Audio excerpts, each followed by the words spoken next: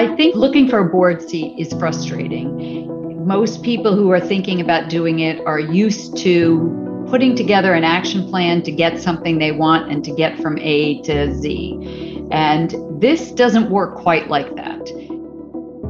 From McKinsey Strategy and Corporate Finance Practice, I'm Sean Brown, and welcome to Inside the Strategy Room.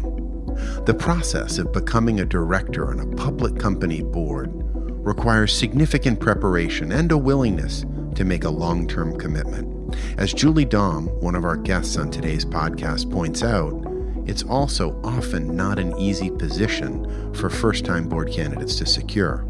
Today, we'll hear from two board experts as they discuss what candidates should expect during the process, including how to prepare for the interviews and onboarding in today's virtual meeting environment.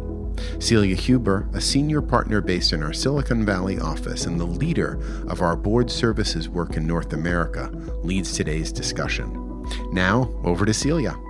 Hi, I'm Celia Huber, and joined today to talk about board service by two experts in the field, Julie Dahm and Sarah Bashar. Julie Dahm is a partner and leader of the North American board practice of Spencer Stuart, a leading global executive search consultancy, of which she was also a long-standing board member. She's a recognized expert on board governance and diversity topics and has led efforts resulting in over 2,300 women being placed on corporate boards. Although Julie has spent almost 30 years with Spencer Stuart, she's also a beloved alumnus of McKinsey, having started her career as a consultant with us. Sarah Bashar is a director at Invesco and senior counsel and former partner at Davis, Polk & Wardwell, a global legal and professional services firm. During her more than 3 decades as a corporate lawyer, Sarah has advised executives and boards of Fortune 500 companies on an array of legal issues. Sarah is also the chairman of the Nomination and Corporate Governance Committee and is on the Audit and Compensation Committees as a non-executive member of Invesco's Board of Directors. So Julie, I thought we'd start with you this morning. So if I'm someone who's interested in being on a board, what should I be thinking about when selecting boards that might be of interest to me? So I think a lot of people think that board service is the next step in a successful career. But I think it's very important to remember that it is a long-term commitment and it is a large time commitment. So it is not something that you go into easily and casually. You really go on a board, a corporate board, for the long term. So it's very different than nonprofit board service. And so you should think about that this is something that you will do for at least the next 10 years, which tells you it's really important to think about why you want to do this and also what it is that's going to be meaningful to you. So what kind of board, whether it's an industry, a size, a stage of growth, those are important things to think about. It's important to think about where you can contribute. So if you are in the financial services industry, you might want to join a tech company board, but that might be hard. So it's really important to think about what you know, what you've done, and where that would be valuable, particularly on your first board. Once you have board experience, you become a director and you can spread out and be a valuable contributor on many other kinds of boards. That's great, Julie. I thought we might bring Sarah into the conversation on what are the responsibilities. You've both been a board member and counsel, I'm sure, to people who've gone on boards. And so what are the responsibilities that I should be thinking about before undertaking board service? Well, thank you, Celia, and it's a pleasure to be here. Probably most of the participants have heard the word fiduciary, and they understand that when they join a board as a director, they will be acting as a fiduciary, which means they need to act in the best interests of the company and of the shareholders.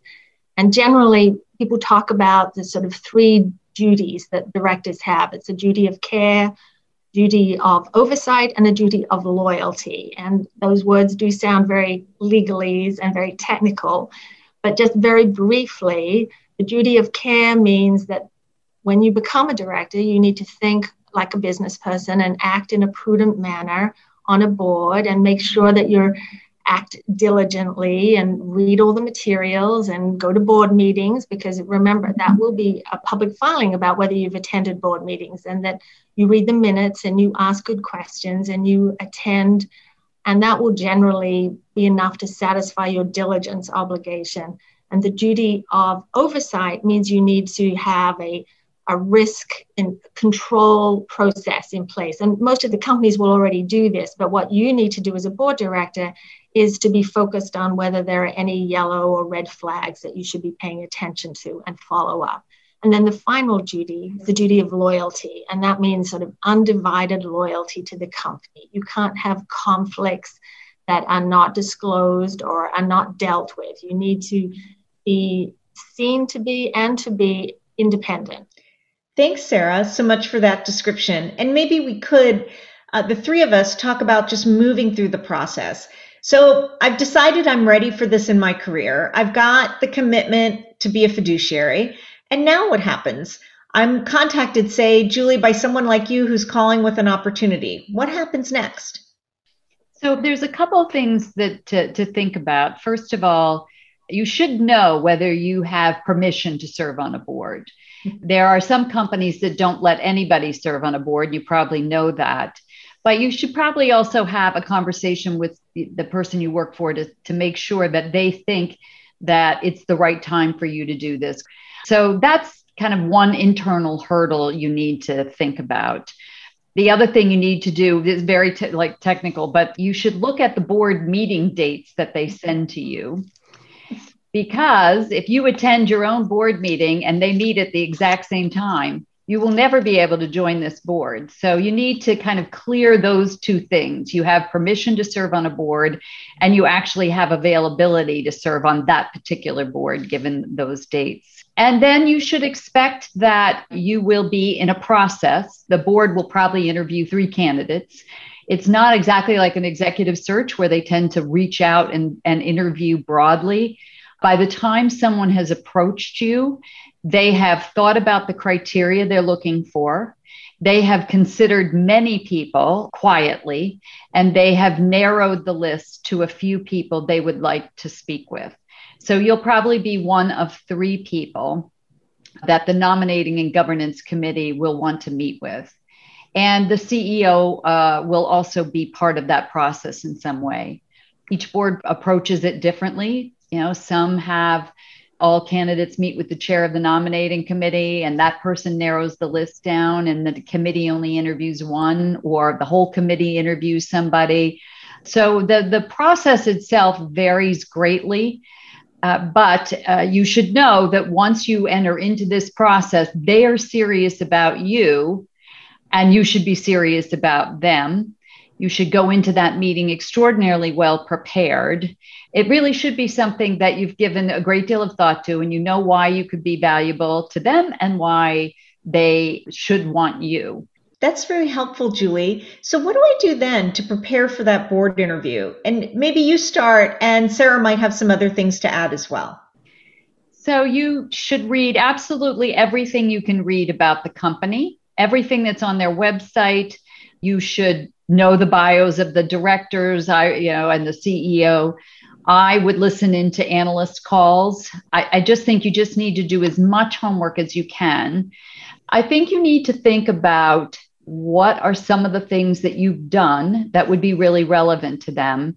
And particularly if they don't jump out, if you had an experience that isn't really front and center on your resume, but that as you've thought about it, you think would be really important to them, I would make sure that you've thought about that and make sure that somehow it gets interjected in the interview. And I would be prepared with questions for them about the company, about the board, that show that you're thoughtful. So not just, what's the strategy? A board member needs to be prepared, but a board member's job in many ways is to ask questions. And so the questions you come into that meeting with will be an example of how you think and how insightful your questions are. So Sarah, what would you add in preparing? Well, I think that's a great list, and good preparation is critical.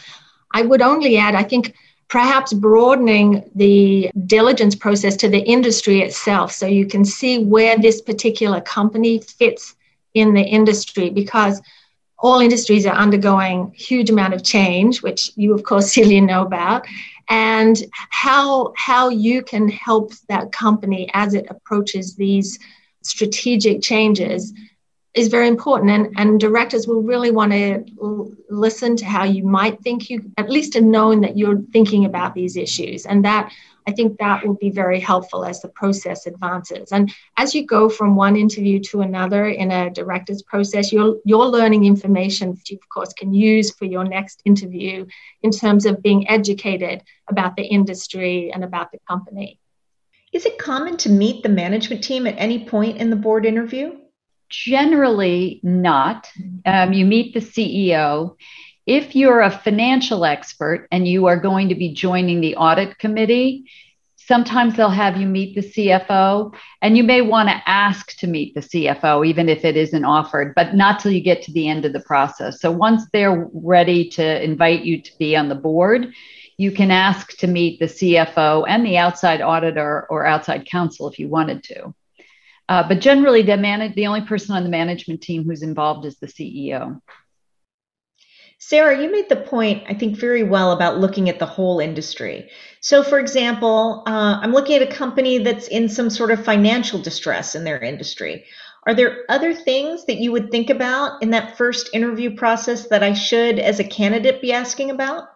Warren Buffett always says it well, that you want to, as a good director, you want to be able to see far and see wide. So you want to look out long-term into the future, look at the strategy and the goals, and see widely the industry and the risks and the challenges. And so a company in financial distress means that you really have all your antenna up about what are the issues that need to be addressed here. And of course, many companies had some struggles this past year because of the pandemic and the economic fallout. So I think that's a challenging time to join a company. On the other hand, that also makes it a very interesting time. And if you have a skill set that would be really helpful to a company, that might be a really good fit or a match, as Julie says.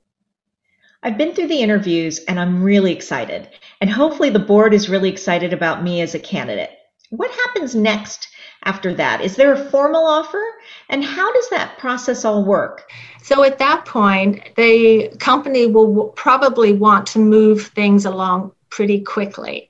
And they'll want to make sure that if they're going to give an offer to somebody to join their board, that offer will be accepted. So let's hope that match is formally done.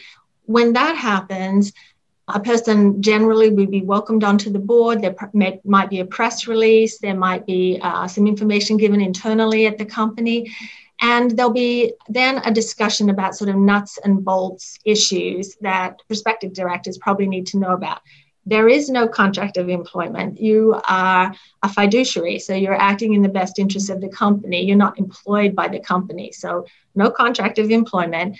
But you will have to potentially sign a few documents that talk about your conflicts and disclose issues that you might have regarding any sort of related party transactions or any relationship with the company. Hopefully you've raised those earlier, those types of conflicts, and generally they can be dealt with.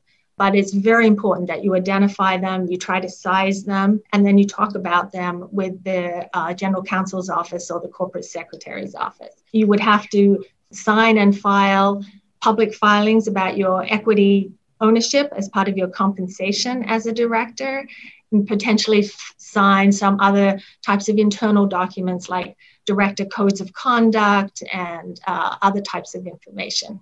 One question that I often hear is there a negotiation between the NomGov chair and the prospective board candidate about what committees they might be on or what things they do in their first year, or is it pretty standard on most boards? So there might be a negotiation or a discussion about what types of committees that a prospective board member might be interested in. Most boards have 3 to 5 committees, and they'll want a director to sign up for those. There might be discussion about some kind of mentorship from an existing director that might be willing to step in and help with onboarding and with orientation and with continuing mentoring. I think that's very important for new directors. Yeah, I think that that the subject of onboarding is actually important right now, because if you're going through a process, you're going through it remotely. You don't actually meet with anybody. You may have had a Zoom call with a couple of the nominating committee members, but that may be the extent of it. And so how do you get to know people who before you would have been sitting around a table with, you would have had dinner with, you would have had lunch with? As a new director who's never been on a board, you've got a lot to take on in the beginning. You have to learn about this company and the industry, as Sarah said. You have to learn how to be a director. If you've never done that, it is not a job that it's not like any other job you've had. And then you are part of a group, and the group is important, and the interaction and culture of that group is important. So you need to get to know the people. So you've got a lot to take on in the beginning.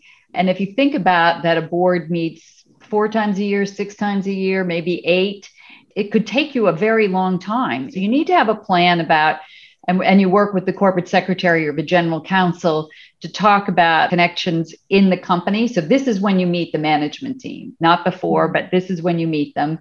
Are there ways to get smart about the industry? And then how do you have a plan to meet the individual directors, even if it's on Zoom? You know, it's a hard entry nowadays. I think harder than it used to be, because of the fact that you don't have, you have to learn so much and develop a personal relationship without being in person. Let's maybe turn to just some of the practical aspects. And Sarah, you mentioned that there is no employment contract. So do I, as a potential board member, need to closely review whatever I sign to join the board? Should I seek legal counsel? What is the norm here? Well, Celia, you should always review very carefully before you sign anything, right? You know, it's not like a member of senior management negotiating an employment contract. All directors within a company or on a board are paid the same amount, which is public. It's in a proxy, so you can find out what that is. On that board, some directors who are chair of particular committees or chair of the board will be paid additional amounts because it does require additional work.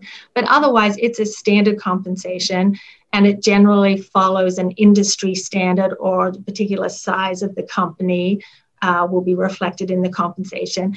And the compensation is generally a breakdown between cash and equity grants. And the equity piece of it is probably growing in importance, to the extent that you want your tax advisors to look at this. I think that's really a good idea, because you may end up having to do tax filings in the jurisdiction of the corporate headquarters of this particular company. So they're all issues that you just want to be aware of. But in terms of actual compensation, again, it's standard, it's out there, it's public, and the same way that liability protection is pretty standard for all directors within that particular company. So everybody's treated the same.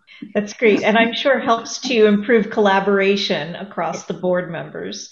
You mentioned liability. Can we talk just for a minute about D&O insurance? Because we get a lot of questions about that from potential new board members, and maybe you can just describe how it works. Okay, so when I talked about the duties that a director has, it turns out that the law is actually very deferential to directors. There's actually very few cases where directors have personal liability. It's generally if there's fraud, or the director's being dishonest, or the director has been reckless, like really reckless about intentionally ignoring some red flags. So outside that, generally a director will not have personal liability, but a plaintiff's lawyer may put them on a claim that is made against the company. They may find themselves named in a lawsuit, And of course, under those circumstances, any director is going to want the company to step in and run the defense and to pay all the legal expenses. So most companies, almost all companies in America, will have an indemnification policy for their directors, and they will cover their directors for a mistake or for negligence or for a breach of a duty of care. They won't cover them for dishonesty or fraud, but they will cover them in those other circumstances. And to help them, a company will get some sort of insurance, D&O insurance coverage at a certain level. And at the right time, a prospective director, once they've come on board, might ask about that level of coverage. Is it standard in the industry, benchmark it against peer firms, just making sure it's sort of a reasonable coverage. We've been talking largely about publicly traded companies. So are there any differences if the company is privately held? Well, there are significant differences in terms of, because if you're a public company, you have public shareholders, so you're subject to a regulatory environment that is quite strict. And so there are strict rules about how insiders behave, and a director is an insider. So a director, there are strict rules about what a director can reveal about the company. I mean, what's said in the boardroom should stay in the boardroom. In addition, there are strict limits on when a director of a public company can trade securities of that company. So a director can't buy or sell securities of that company without pre-clearance. Julie, do you think the search process is any different for a private company? A lot of folks get approached by PE firms with portfolio companies, so maybe with the aspiration to go public, but not yet there. Right.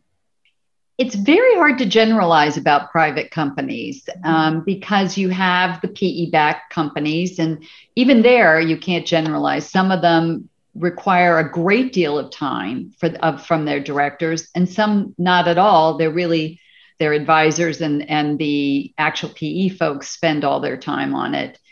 But then you have other private companies, you have family-controlled companies, or just ESOPs, and so all of them are very different. And even within each category, it's very different. So I think it's important, if you're interviewing with one of them, to understand what your role will be, because it's not defined the same way as Sarah said in a public company. For example, in a private company or family board, will people listen to you?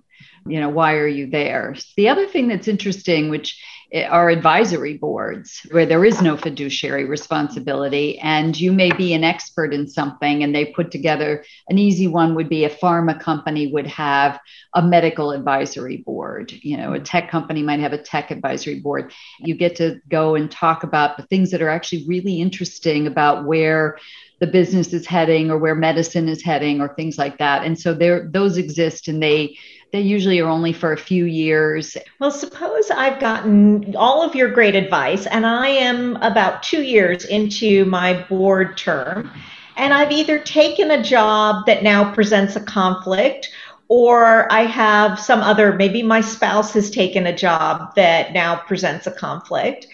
Question for you about what to do at that point. Sarah, do you want to start? Interesting circumstances.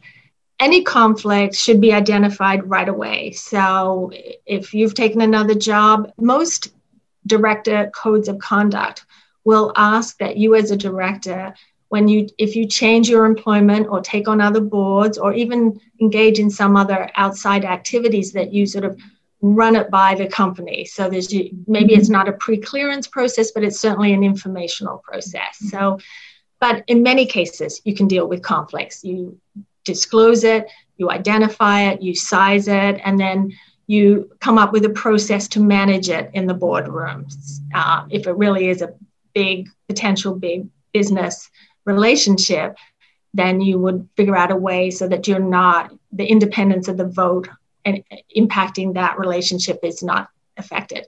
But it sounds like maybe you want to get off the board in these circumstances. Maybe there's too many conflicts to manage.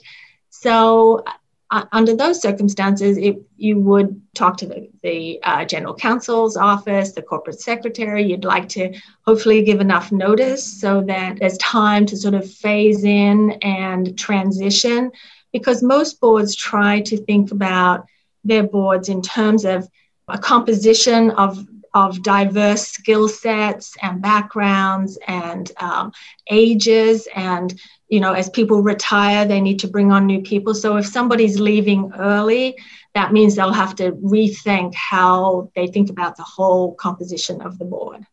All right, so I think we've actually been through all the process from beginning to end and a lot of my questions. So let me just close by asking you each, you have a good friend who's starting to think about board service. What's the advice that you would give them? Looking for a board seat is frustrating. Most people who are thinking about doing it are used to putting together an action plan to get something they want and to get from A to Z. And this doesn't work quite like that. You don't know what board's looking. You don't know if a board is looking, what they're looking for. You don't know what kind of process they're using. It's all very quiet and behind the scenes. So it's difficult to access it. So I think it's important to remember that you will need an advocate in the boardroom to speak on your behalf. Now, it could be that it's a search firm who recommends you. It could be that it's another board member who knows you from a nonprofit board and has had great experience. And so once, it recommends you.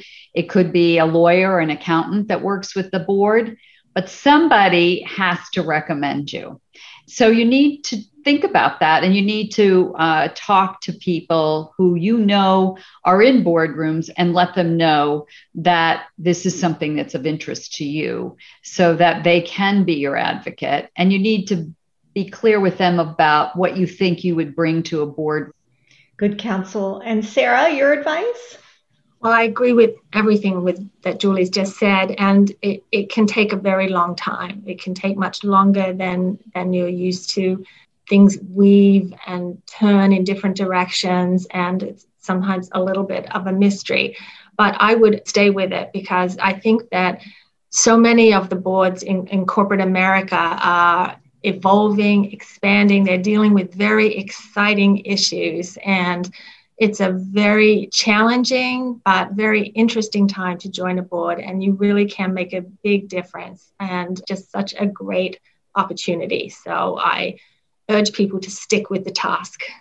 Julie and Sarah, thank you so much for joining us and sharing your expert insights on board service, and for your encouraging words to those embarking on the journey of their first board appointments. Many thanks to Celia for leading today's discussion. We hope you enjoyed the conversation. You can find the transcript of today's podcast on the Inside the Strategy Room collection page at mckinsey.com/ITSR for Inside the Strategy Room, where you can also easily explore, filter, and search our library of more than 50 previous episodes. If you'd like to share feedback or an idea for a future podcast episode, please email us at insidethestrategyroom@mckinsey.com. Finally, if you'd like to receive alerts on our latest strategy and corporate finance insights, you can sign up on our podcast collection page on mckinsey.com, follow us on Twitter at MCKStrategy, or connect with us on LinkedIn by visiting the McKinsey Strategy and Corporate Finance Practice page. Thanks again for listening. We look forward to having you join us again soon inside the Strategy Room.